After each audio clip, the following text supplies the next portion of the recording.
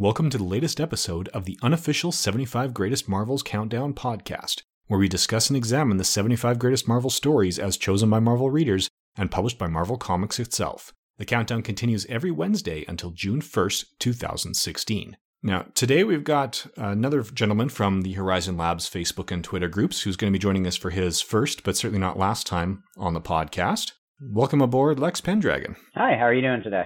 I'm doing well. How about you? So far, so good. All right, so today we are looking at story number 55, World War Hulk. So to get the technical details out of the way to begin with, this was a 5-issue event miniseries. We're just covering the 5-issue miniseries itself and not the ancillary tie-ins. I believe there's about 40 or so of those as a ballpark, which makes it one of the smaller Marvel events of this millennium. Written by Greg Pak, penciled by John Romita Jr., inked by Klaus Janson, colored by Christina Strain, lettered by Chris Eliopoulos. Editors were Nate Cosby as the assistant editor, Mark Paniccia as the primary editor, and Joe Quesada as editor-in-chief. The cover dates ranged from August 2007 to January 2008, and the actual issues were released ranging from June 13th, 2007 to October 31st of 2007, ending on Halloween. All right, so we're getting into the plot, the significance. This plot may be a little bit awkward to discuss without spoiling later episodes of the podcast. I noticed this one does really take place like deep in the middle of some of the other events and stuff that's going on. I believe this is set just prior to Civil War boiling over, or... Yeah, Civil War was done. Okay, so it had finished at that point, but they were... At one point, Tony Stark has said something to the effect of, I will grant amnesty to any hero who comes out to help. Yeah, the last issue of Civil War came out around January 2007, so this is very much at the height of the initiative. Okay. Greg Pak's run on the Hulk actually began a little over a year prior. Okay. So the idea was actually pitched to him by Joe Quesada. Mm-hmm. Because Civil War was coming up, they weren't sure which side to place the Hulk on, but they knew they had to deal with him somehow and involve him if he was still on planet. So Quesada said, why don't we make him a gladiator off planet and just take him out of the equation? That storyline became Planet Hulk. Mm-hmm. And that's actually going to be episode 41 of this podcast. So it's coming up in about 14 weeks' time. So going to be light on the details for Planet Hulk for people who are reading in sequence and don't want spoiled, which is going to be tough to do because this is the immediate fallout. Exactly. I think that a lot of, like, even the emotional impact of World War Hulk is because of the buildup you get in Planet Hulk. Yeah. Omitting as many details as possible, Mm-hmm. the executive summary of Planet Hulk is that actually the 4 issues prior to Planet Hulk, there's a story where they actually got the Hulk off planet by taking the Illuminati, so that's your Black Bolts, Doctor Strange, Reed Richards, and Iron Man in particular, who used a life model decoy of Nick Fury to trick the Hulk into boarding a spaceship, blast him off into space with the idea of saying, hey, you know you're a danger, we know you're a danger, we know you have periods of lucidity, they never last. We found you a nice planet that can sustain you. It supports life, but there's no intelligent life. You can finally be alone. You can be at peace. Things do not follow that plan. And the Illuminati were so wrapped up in the Civil War that they didn't notice that his spacecraft didn't go where they sent it. Right. Things went pear-shaped after that, as they often do in comics. Yeah. So when Hulk actually lands at his final destination in that trip, the first period of time he had there in the Planet Hulk story was pretty darn miserable, but he does ultimately get to be the happiest he's ever been. And then the spacecraft that brought him there explodes. I might as well spoil this part, because if you read along with the podcast, it's already been spoiled by this story. He found a wife who was pregnant with his child, and she was killed in that explosion, along with most of the planet. And the Hulk gathered his warbound, or the people that fought with him when he was getting out of that rough period on Planet Hulk, gathered them together, and came back to Earth. So this is also following Civil War, so trying not to spoil too much of podcast number 2. Mm-hmm. That's coming up in May 2016. The heroes have basically split, with Iron Man in charge of one group and Captain America in charge of the other, and the letter of the law is on Iron Man's side. Right. This didn't delve too heavily into that, I noticed. Like, by the time this story is taking place, I could tell it was in the middle of Civil War just because of what Tony Stark was doing. Or I should say at the end of Civil War because of what Tony Stark was doing. But he wasn't, the rest of the heroes, it wasn't very Civil War in that they weren't still at each other's throats. It wasn't a lot of hero versus hero action ignoring the Hulk. And it was they spent more of the time actually acting like you would expect a collection of heroes to act. Yeah, and that was a conscious choice on the part of Greg Pak. Mm-hmm. I mean, he quite literally took that 2-sentence pitch, or 1-sentence pitch from Joe Quesada, Hulk is a gladiator in space, and turned it into a 14-issue run of Planet Hulk, some of which were extra-sized. And then it was Pak's idea to finish with World War Hulk. Because following Civil War and knowing that they had Secret Invasion coming up and some of these other, very emotional who's right, who's wrong, a lot of these stories in the pipeline, they wanted something that was just, fun and new and different. And just bubblegum. Yeah, that's World War Hulk. Very much so. That was the one thing I noticed in my more recent read-through. If you were to try to edit this down and take out all the fighting, you'd probably end up with less than an issue. Yeah. It's a lot of so-and-so shows up, the Hulk is mad at that person, they fight, the Hulk wins, next. Yeah, if you take out the fighting and the exposition explaining why there's fighting, I think you have about 3 pages of Iron Man and Reed Richards trying to convince the Sentry to come fight. Right. That's all that's left. Right. So I wouldn't necessarily say that's a bad thing. If you're looking for deep emotional plot and, driven storylines, you're better off going to read something written by Hickman, I'm sure. But if you're looking for just, a brawler, this would be the story for you. Yeah. I mean, there is some emotional resonance. If you've read Planet Hulk, you get why the Hulk is in this position. I usually try to keep the conversation to just the issues that are related to this miniseries, the ones that are on the countdown. This actually had a tie-in with Ghost Rider that I found quite enjoyable. Yes, I have read that one as well. It was great just because. Go ahead and tell it that. Yeah, it's all this stuff is going on in Manhattan. Lives are at risk. The Spirit of Vengeance gets on his bike, comes out there, shows up, looks at the Hulk, and says, "No, you know what? You deserve vengeance. I'm out of here." Yeah, gets on his bike and leaves a blazing trail away, and the Hulk just kind of turns around and smiles like, "I told you guys, I'm right." And that's what I was saying about this. This does have a it's not an emotionally drawn out, it's not an emotional roller coaster, but there is a lot of emotion you can side with. And I think it's actually well written that way because people who are fans of the Hulk usually are fans of the, rage-filled monster. And a lot of the people I've ever talked to identify with the idea of somebody who is just so consumed with rage that, they turn into this giant green monster, essentially. That's what he was always written to be, and that's what he's the poster boy for. Everybody knows the Hulk as that. And this story encapsulates that. This takes everything that happened to him in Planet Hulk, he loses it all, and he blames these 4 individuals, Doctor Strange, Mr. Fantastic, Iron Man, and Black Bolt, for having lost all of this, and that's made him angrier than he's ever been. And in reading this, and he's angry because he's lost his wife, the love of his life, and his kid that he never got to experience, and he feels it. And I know I've got a wife and kids, and if somebody were to mess with them, I would probably be filled with equal amounts of rage. So you side with the Hulk in that one, and they paint everybody else as like, we're the heroes in this, but he's not wrong. Yeah, I think the only debate you can have with the Hulk is his approach, right? He is absolutely right in he was wronged, and these people, right, justice is required. Right. The only debate is whether or not it's the appropriate tack to take is to show up, tell the world, these guys launched me into space. It was a miserable experience. I'm coming for them. You've got 24 hours to evacuate Manhattan before I destroy the whole thing, unless these guys turn themselves over. It's that, the I'm going to destroy Manhattan bit is the piece that, it's really the only piece of his tactic that you can debate, but that's also very much the Hulk. That's very much the Hulk, but given everything that happened to him and, losing the love of your life and your unborn kid, that's pretty considerate of the Hulk even, because the one thing I remember, I think it was technically in the prelude, I think it may have been in the very first issue of World War Hulk.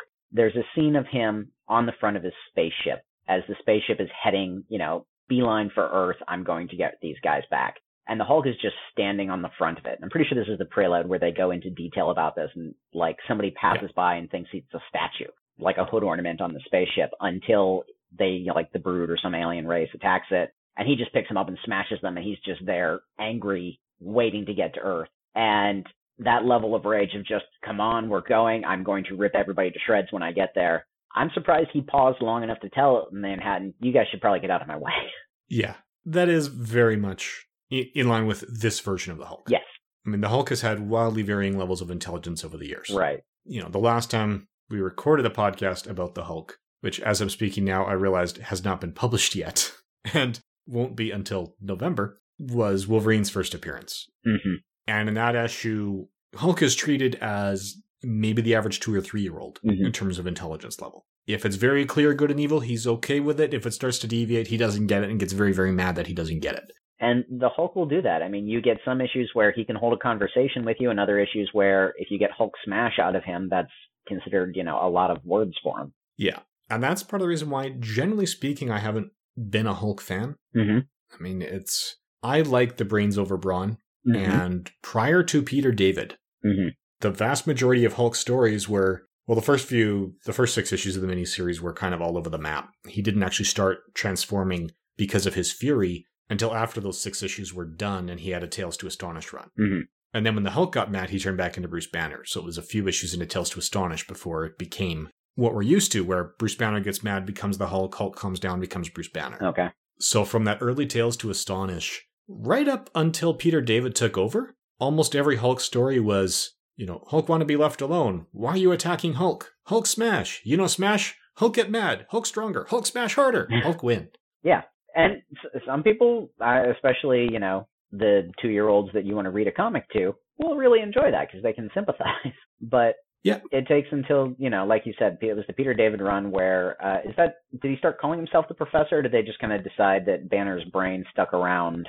It was as a result of Hulk 377, All Hulks Unite, when Leonard Samson brought in the Ringmaster to hypnotize the Hulk, unify the personalities, later retconned as creating a new personality that has Bruce Banner's intelligence and most of Bruce Banner's personality, but a little more assertiveness, and essentially created a new persona. Mm-hmm. I think that was described as the Grey Hulk, like the attitude of the Grey Hulk, the intelligence of Bruce Banner, and the power of the Green Hulk.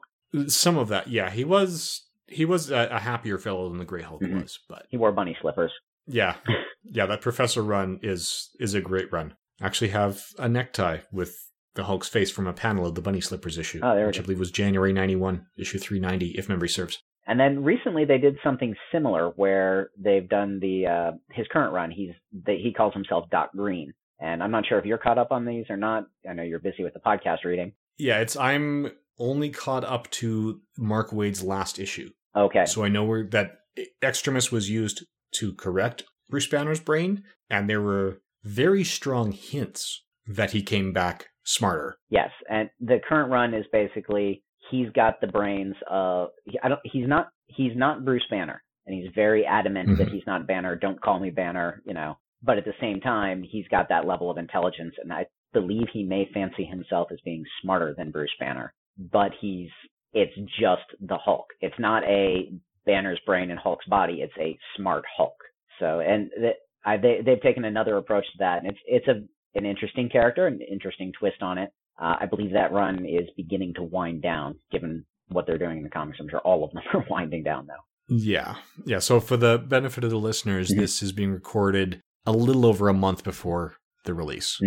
So some of the things we're talking about that's going on right now may be over and done with by the time you hear it. But yeah, this Hulk is what they frequently refer to as the Savage Hulk. Right.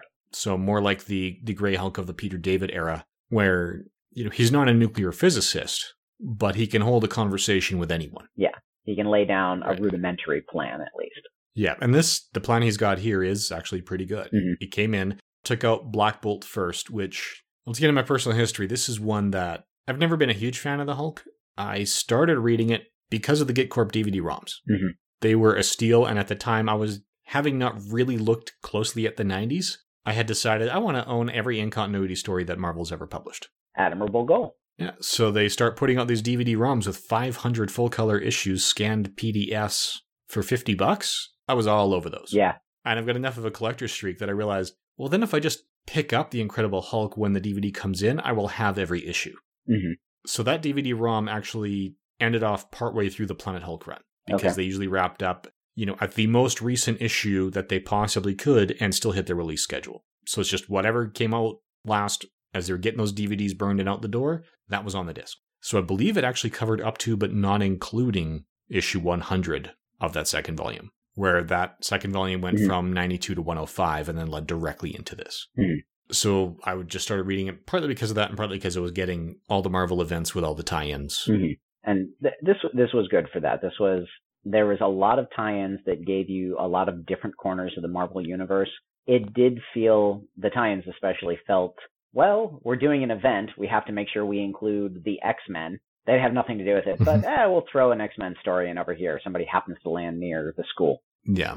We had that. We had probably the transformation of Incredible Hulk into Incredible Hercules was a nice one, with Amadeus Cho and Hercules, Angel, Namora, who get about 2 panels in this one where there's an acknowledgement of, well, these guys are trying to deal with it, although they're taking a different approach to trying to reason with them. And in the actual event, because I just started rereading it, and I don't think I ever read the Incredible Hercules stories, but I did read, like, in here, and you see a couple of different places where it's clear, oh, you should go over and read the tie-in. We'll show you something happened, but we're not going to give you the details. Yeah, and that's essentially the extent of that 5-issue Incredible Hercules tie-in story. The first few issues are like the team getting together to try and reason with the Hulk, and their actual encounter with the Hulk is about 2 panels here. Where someone's going, oh, it looks like Hercules has a team together. Didn't work. Okay. Yeah. Moving on. There's a lot of panels like that where, oh, here, they're going to try, this person's dealing with the Hulk. No, it didn't. This person's going to fight the Hulk. Nah, never mind. Yeah. I mean, one of the things that I had an issue with when this first came out was how easily he took out Black Bolt. Just because I've been an Inhumans fan, Black Bolt has a tremendous amount of power. That rubbed me the wrong way. And that feeling lasted about a year. That feeling went away for reasons that will be discussed in episode number 20 of this podcast. I don't want to spoil that now, but when you get to episode 20, things are revealed in that storyline that took place before this one. Okay. That made the outcome of that fight very possible to be the way it was here. I had taken it as, in more recent issues of the Hulk, they have stated things so that the Hulk's essentially fueled by rage. So the madder he gets, the stronger he gets. And I personally have taken that as the madder he gets, the more the rest of his power set increases as well. And they usually address one of the items in his power set is he's a healer. He's able to, like, he regenerates some. And they don't usually focus on it the same way they do Wolverine or anything like that. But if he gets hurt, he gets better. And if he's angrier, and in this story he's supposed to be angrier than he's ever been, he's stronger and he regenerates faster. So yes, Black Bolt would have blown him away, but even having blown him away completely, he was so angry he just regenerated and was able to come back at Black Bolt. Yeah. It's plausible. I think that may have been more an emotional thing than a cognitive thing. Right. It's Black Bolt. Yeah. And it's, as I said, it was the Hulk. Because at this point, I hadn't actually read Peter David's run yet. That came after I owned the DVDs and hadn't gotten nearly that far. We covered a little bit of my personal history here. How about yourself? Well, my personal history with Hulk, I believe Planet Hulk may be one of the first longer stories of the Hulks I've read. I'm up to date currently with the stuff they've been publishing over the last year or two. I think used the Wade run, his current stories. But as far as historical Hulk, I've read an issue or two here and there. I forgot, Future Imperfect. That was the title with Peter David's, with the whole Hulk going to the future and finding, is it supposed to be pronounced the Maestro? The Maestro. Maestro. Yeah. I'm not sure how it's supposed to be pronounced. It's print, and I always have those problems with the comic. The Maestro and his storyline. So I've read those.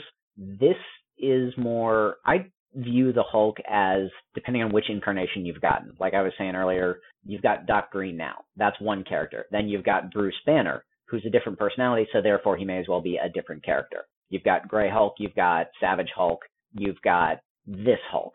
And this version of the Hulk, I believe they tend to refer to him as like the World Breaker Hulk or King Hulk. He's got his own distinct personality.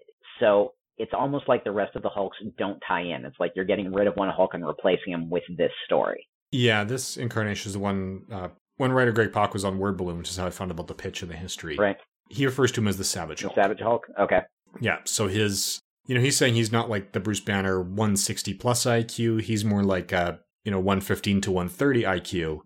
But, brought in elements of the Grey Hulk, so it's quite possible that he'd be the leg breaker for the mob. He's not. Yeah, he's a thug. Yeah, he's not he's not going to go out of his way to hurt innocents, which is what we see here when he gives that warning, get out of Manhattan in 24 hours, or I will not be responsible for what happens to you. I'm here for those 4 guys. If those 4 guys show up before the 24 hours are done, nobody else gets hurt.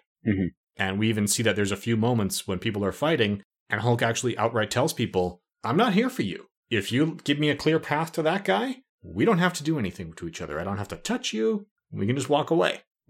I don't believe he gives Thunderbolt Ross that kind of warning. I think he sees him and he's just like, oh, good. Something to... I got 24 hours to kill here. I think I can take you with me. Yeah, I believe Ben Grimm gets the warning. He's like, yeah, you give me a clear path to Reed? Yeah. And you and I were good. Yeah. And Ben says, not going to happen, and they fight. Right. But yeah, Thunderbolt Ross gets in the way. It's like, yeah, okay, I'll smash you. Oh, good, you're here. I had time to kill. Yeah, he deserves it. Because let's face it, he's earned that over the years. Yes, he has. I read his run in Thunderbolts was my biggest exposure to him during as the Red Hulk, the most recent Thunderbolts. And I really came to dislike the character, which is, I'm pretty sure the intention, so I think it was well written. It's a character you're supposed to dislike, but it was very well done. So this was my exposure to Thunderbolt Ross was largely the recent one as the Red Hulk. This was going back, I'm assuming, before he becomes the Red Hulk, because he doesn't Hulk out during this. Yeah, this is actually the storyline that made that possible. Okay. So you see plenty of regular human Thunderbolt Ross commanding an army, and then the Hulk tears into him, and it's like, yep, he deserved that. Yeah, the Hulk ends up tearing into a lot of people. There's, as he's coming after the Illuminati, Reed Richards tries to simulate the Sentry. Because when Paul Jenkins created the Sentry in his miniseries, he retroactively established that the Sentry was able to calm down the Hulk and help avoid things. So this is why the heroes were going to the Sentry to try and get him in the fight, because they figured if anyone can calm the Hulk down, it's him. Ultimately, it's Rick Jones that does a better job of that than anyone else. But Reed Richards tries to simulate the energies of the Sentry to calm Hulk down. That doesn't work. Iron Man comes in with Hulkbuster armor and nanotech, and that doesn't work. Doctor Strange channels the power of Zom, an interdimensional demon that was last seen in some of the last issues of Strange Tales from the 1960s before he broke into his own book. That didn't work, and Black Bolt got his butt handed to him on the moon. And then Hulk was taking retribution, making them fight in a gladiatorial arena and just going after them during the story. We ultimately learn that the explosion that wiped out the planet that he was blaming on these guys, saying they sabotaged his spacecraft, was actually caused by one of his warbound who didn't want peace. And it was a member of that group who was trying to keep the fight going that did it. And that revelation sort of shocked the Hulk enough to calm him down enough that he could be vulnerable. So this ends with Bruce Banner comatose, being taken into custody in a tank of red fluid. Right. I think the Hulk isn't seen after this for a while either. Yeah, the Hulk was off the publication schedule for a few months and then came back with the Jeff Loeb run, not an Incredible Hulk, but just Hulk, starring the Red Hulk. And that was, I believe his run was about 24 issues, where there was a mystery about who the Red Hulk was. And it was the backstory about how, Thunderbolt Ross became the Hulk. Doesn't completely jive, because as you said, he doesn't Hulk out in this. But it's that the red fluid that they had Bruce Banner contained in at the end that was part of the inspiration for the Red Hulk. And that's where this was going. But when Thunderbolt Ross explains how he became the Red Hulk, the events that turned him into the Red Hulk had to predate this story. Okay. Which leaves the question of why didn't he Hulk out? Yeah, that does become an interesting question. My, kind of my personal history as far as reading these goes, I remember reading the World War Hulk story, I believe as it came out, as it was being published. However, I think I wasn't as immersed in the rest of the comics. So I was reading World War Hulk, read a lot of these issues, all the tie-ins and stuff like that. And then there's a gap in what I've read for about a year or two before I kind of dive back into everything. So I picked up after the Red Hulk is just a regular guy. He's on the Avengers now by the time I pick up again. So it's like, well, wait, who was he? That sounded like an interesting storyline, And I'm going back and I'm like, oh yeah, that does make sense. And Wikipedia fills in all the details. So I've caught a lot of that, but I haven't actually read it and didn't see a lot of it happen after this story. So I kind of caught this and then I pick up a couple of years later. Okay. For the Red Hulk story, suffice it to say, I was not surprised that it did not make the list. And I haven't heard a lot of people saying how good these ones were, so I haven't gone back and reread things like the Red Hulk and stuff like that. So yeah, I think Red Hulk peaked when Jeff Loeb left and Jeff Parker took over. But Parker did a fantastic job with it. Mhm. And Loeb, it was like, I don't know. I wasn't happy with the way he wrapped up some of the mysteries and some of the red herrings that he threw out. But anyway. But meanwhile, in World War Hulk. Yeah. So I think we've actually sort of coincidentally covered the significance of the storyline. Mhm. Right. This ended one chapter of the Hulk as a character at Marvel and opened another. Mhm. So Bruce Banner was off the table. The Red Hulk shows up and Bruce Banner returned within the Red Hulk title. And they were both going for a while. Because with that red fluid and seeing Bruce Banner contained in red containment units, it was supposed to open the question, was Bruce Banner now the Red Hulk? Mhm. Or was it someone else? We did later learn it was Thunderbolt Ross. Right. But that's essentially this plot. Like the Hulk, issue 1, Hulk smash Black Bolt. Issue 2, Hulk smash Reed Richards and Doctor Strange. Issue 3, Hulk keeps smashing Doctor Strange. Iron Man was in issue 1, and then later on he smashes the other heroes. He smashes the Sentry, and then issue 5. Yeah, he starts off with him ruling the roost, and then we find out what was really going on. He learns that the death of his wife was a betrayal of a member of the Hive. Mm-hmm. And it all goes south from there. Right. And then you get, I think one of the nice, interesting pieces of this is you do get you're obviously not meant directly to identify with the Hulk. He's painted as the villain in this story because all the heroes that you're supposed to like, your Iron Man, your, Mr. Fantastic, I shouldn't even say them because you've got the rest of the heroes. You've got your She-Hulk, you've got Spider-Man, you got Luke Cage, all on the side of the people who don't want to be smashed by the Hulk. And so you're supposed to identify with the people who don't want to get caught in this crossfire of, they may have wronged the Hulk, and you may want to smash those 4 people, but you're taking out everything in the process. That's not the right thing to do. So you're supposed to identify with that, but it does leave you like, well, no, I kind of do. The Hulk does have a, legitimate gripe with these people. Maybe we should just get out of the way and we need to blame those 4 people for what's going wrong. So you get kind of the in-between feeling on this. Like you're not sure which side you're supposed to fall on, I don't think. Yeah, the Hulk is very much a sympathetic villain in this. Yes. And as you said, we actually get, one of the nice things we get is they're demanding the evacuation of Manhattan. And there are some people who are refusing to evacuate. And they're out there protesting with signs and saying, no. And there's people going, after what those guys did to the Hulk, I'm going to watch you smash them. Yeah, bring it on. There's a bunch of panels of, the typical protesters, but they're more like sports fans. Like you can see them, with, like go green signs that they're holding up and saying, you deserve this, Hulk, go kill him. But they also portray a lot of those people as like, the punks on the street who just want to see violence. Yeah, you do have a mix. And frankly, it's the mix of what you're going to see in a legitimate evacuation of these territories. Exactly. And I did think it was a little comic book, just how, we need to get everybody out of Manhattan for this horrible event coming. Okay, we actually did it. Yeah. And it was like, nice for the plot. And so you could tell the story, you need those kind of elements. But at the same time, it's like, really, you just got a couple million people up and moved somewhere else. They never tell you where they end up. They're just, I guess, a couple million people sitting around waiting for the Hulk to get out of the way so they can go home. I will take that over the classic 60s trope of, good thing that 20-story building he just went through was abandoned. Yes, true. Or having things, it didn't land on anyone. Yeah, and that was actually, not to get too far past this, but when the series relaunches and we get Incredible Hulk 600 and 601 and so forth, also written by Greg Pak, he addresses that head on. Mm-hmm. How is it possible that the Hulk has never killed anyone or any innocents in all of this destruction? And I really like his take on that, especially given how out of place the flashback issue of the Hulk, the -1 issue from July 1997, felt. He actually brings it all together in about 2 panels of dialogue, and everything makes sense. It's nicely done. I'll have to go seek those ones out. It sounds interesting. Yeah, it's very much the Hulk and Amadeus Cho together, and it's very well done. Mm-hmm. But it does feel very comic book with all of that. It does feel very, we're going to have the Hulk versus Black Bolt. Now we're going to have the Hulk versus Iron Man. Okay? And it does feel like they just went out of the way to set that particular storyline up. And I don't have a problem with that. That's what this event was. Mm-hmm. That's fans of the Hulk. That's the target market too. You want to see the Hulk smash. Yep. I think it was Laura Schoberg, who's another web comedian that I always enjoyed, and he was doing a review of things, and he mentioned the Hulk, and he says, you wouldn't like me when I'm angry. He goes, actually, I find myself, I only like the Hulk when he's angry. I'm not very interested in, he has an image up of the unflappable Bruce Banner. He's just like, I'm okay. Mm-hmm. Yeah, and that's what this is. This was really, said it was part of an evolution, and for Greg Pak, it was a 3-part story. Mm-hmm. Part 1 was Planet Hulk. This was part 2. Mm-hmm. So this was a very intense second act, and I agree that to really get the most out of it, you do have to read Planet Hulk before it. Mm-hmm.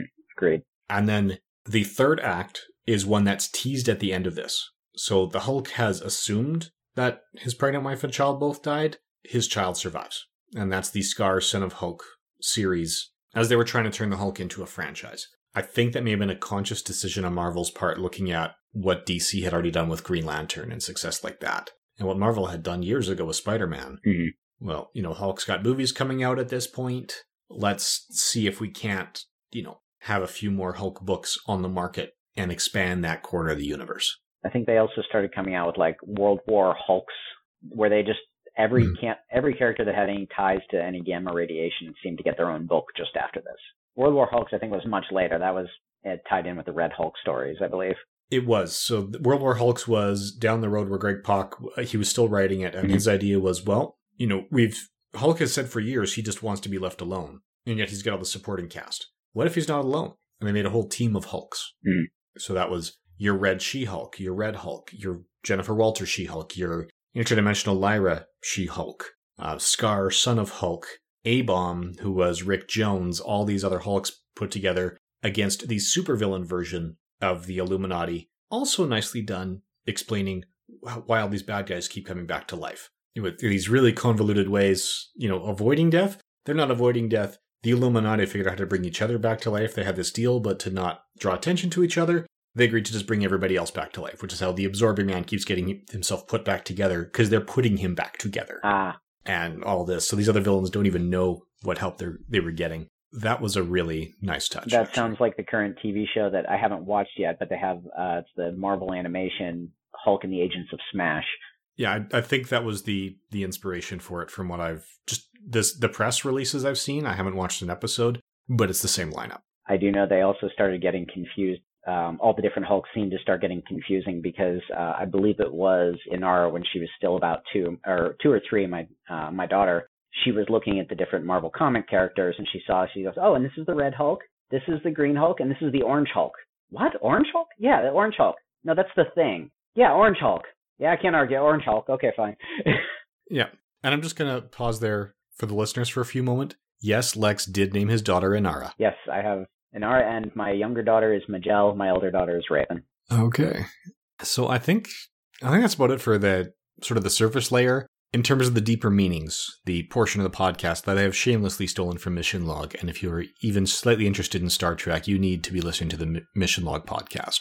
One of the things that they regularly do is check for morals, meanings, and messages in episodes of Star Trek, since Star Trek does that quite regularly. And quite well. Yeah, often, yes. That's the reason my youngest daughter's named Majel. Comics don't do it as often, but they do it. In this one, I think there is a deeper meaning or a theme here, and it's just, you reap what you sow.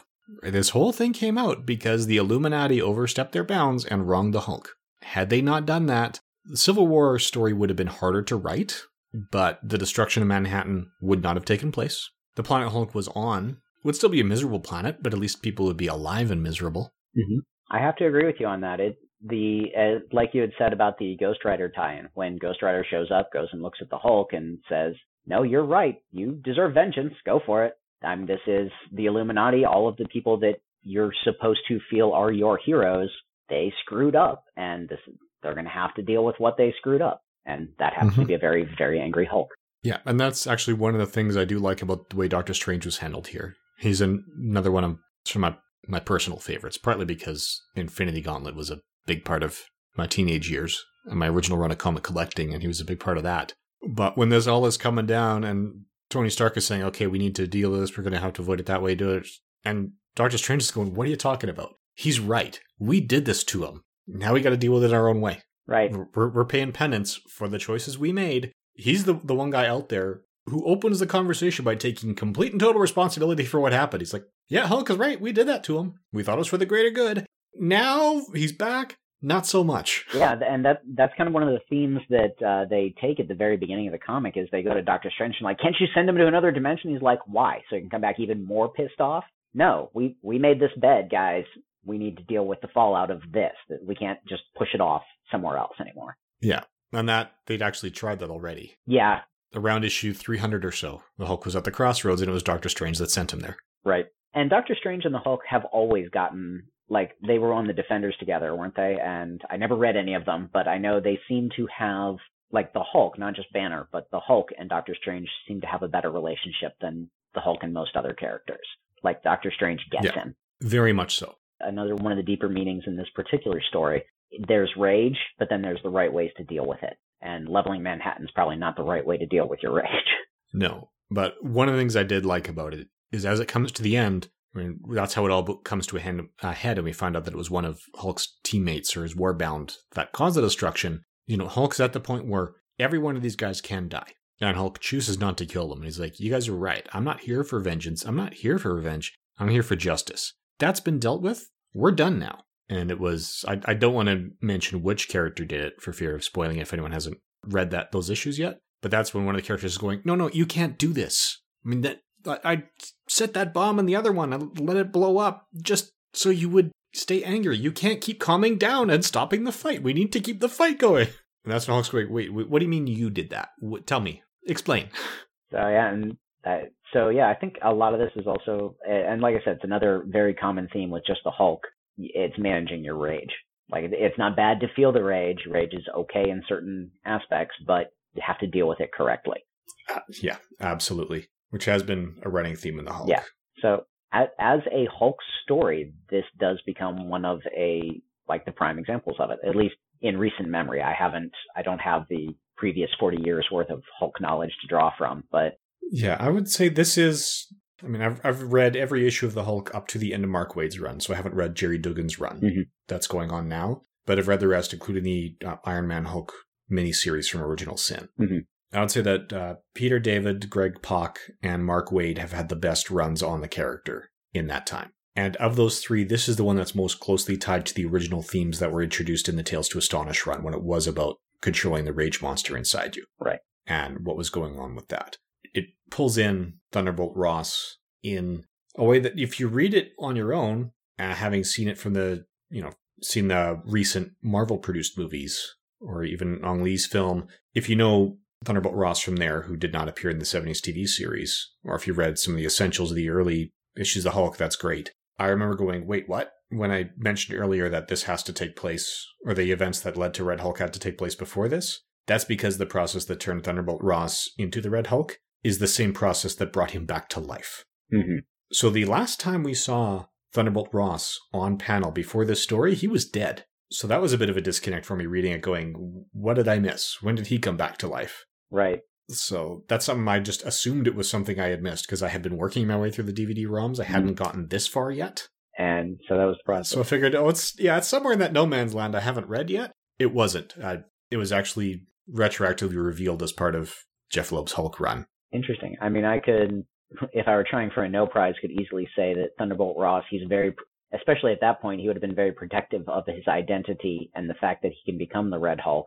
So when he fights the Hulk and everybody knows that Thunderbolt Ross is fighting the Hulk, you don't want the Red Hulk to show up and Thunderbolt Ross to be conveniently absent. But that I'm justifying. I'm not explaining there. Yeah, it is plausible, but it would have been difficult. It would have been nice to have more than a couple of panels of dialogue to explain it away. Right. Agreed. Because then, I get why he would come back as the Red Hulk. I don't get why the military would say, "Oh, we thought you were dead. Here's your old job back," without a better explanation than anything he would have been able to provide. Well, this is the Marvel Universe. They may be a little bit more used to that than we are. Yeah. Death referred to it herself as our revolving door policy on death. Yeah, there are things that would need to be explained. So, I mean, if you're reading it in isolation as you would be for this podcast, it's probably going to read better than it did for me trying to read it as a piece of continuity. Right. I had no concept of him. I read this part in isolation as far as the rest of the Hulk stories were going, and I had no idea that he had been dead, and I knew eventually he becomes the Red Hulk, but I just figured this was before that happened. So, in terms of, why this landed where it did on the countdown at slot 55 of the 75 greatest Marvel stories of all time, I think it's there for exactly the reason that Lex mentioned earlier. If you want something that nice and neatly sums up the Hulk as a pure Hulk action smash, popcorn fun, bubblegum story, this is it. If you're looking for a Hulk smash Hulk story, this is the one I point you to. Agreed. I think it's well done. It's well drawn. I don't think I have anything I would complain about this, other than the fact that just Hulk smash heroes isn't necessarily my cup of tea. I usually want a little bit more intrigue in my stories, more depth. But at the same time, you want something for a person who's just a fan of Hulk smash, look at that action. This is a great example of that kind of story. Yeah, and if you are coming in as fairly new to Marvel in general, or to comics even, this is one that requires minimal previous knowledge. Agreed. If you've never read a comic before but have seen some of the movies and TV shows, you might wonder why the Hulk is this smart. You might wonder who the Sentry is, because to my knowledge the Sentry has never appeared in anything outside the comic book page. But aside from those 2 points, right, everything that you need is summarized on these pages. Even with the Sentry, I don't even necessarily think you need to have seen Hulk movies or TV shows or anything like that. Everybody in society knows Hulk at this point. The idea of a giant green rage monster, people are familiar with that, even if you haven't watched it. It's just part of our common pulp culture now. So even with that, this is a giant green rage monster. I agree, you probably would wonder why he's smarter than you expect him to be and not just yelling Hulk smash all the time. As far as Sentry goes, Sentry arguably could just be a straight ripoff of Superman or any other Golden Age hero, which is what he was conceived as. Everybody has that concept as well, just super tough guy who has all kinds of power and a cape. Yep. So that's really all you need to know about Sentry, and I haven't read too much about the Sentry beyond this, and I think I read Siege also. It's the only other time I saw anything with him in it. So you don't need to know a lot. And there are plenty of other characters who you know, I know them because I've read comics since. There's other characters that showed up that I don't know them. I might know their name, Ronan makes an appearance here and there, and I don't know who this Ronan is. I don't know, but it doesn't matter. Yeah, this Ronan was Clint Barton. Oh, I'm surprised to hear that. But yeah, I know Clint Barton. I didn't know he was this Ronan, and it doesn't matter. He's a hero. Yeah. She-Hulk shows up. You might kind of need to know who She-Hulk is to understand why she thinks she can talk to the Hulk, but just the fact that she's another Hulk should be reason enough. Everybody knows Spider-Man. So yeah, it stands alone, even completely out. The events of where it's happening, I thought this was happening during Civil War, or obviously just at the end of it. Mm-hmm.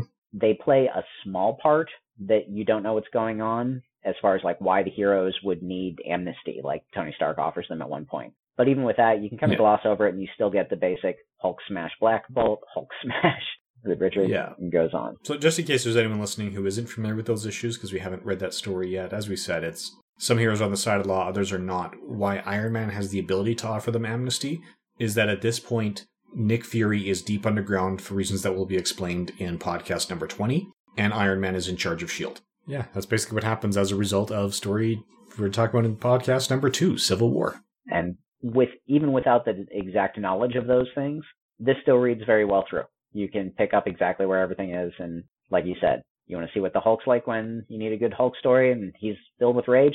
Here. Yeah, the biggest questions you might have are not what's going on or why are they doing this, as opposed to, okay, there's something going on, I get what it means emotionally to these guys, but you wouldn't necessarily know which book to pick up to get the answers to the questions you have. Right. Right. It's why is the status quo what it is?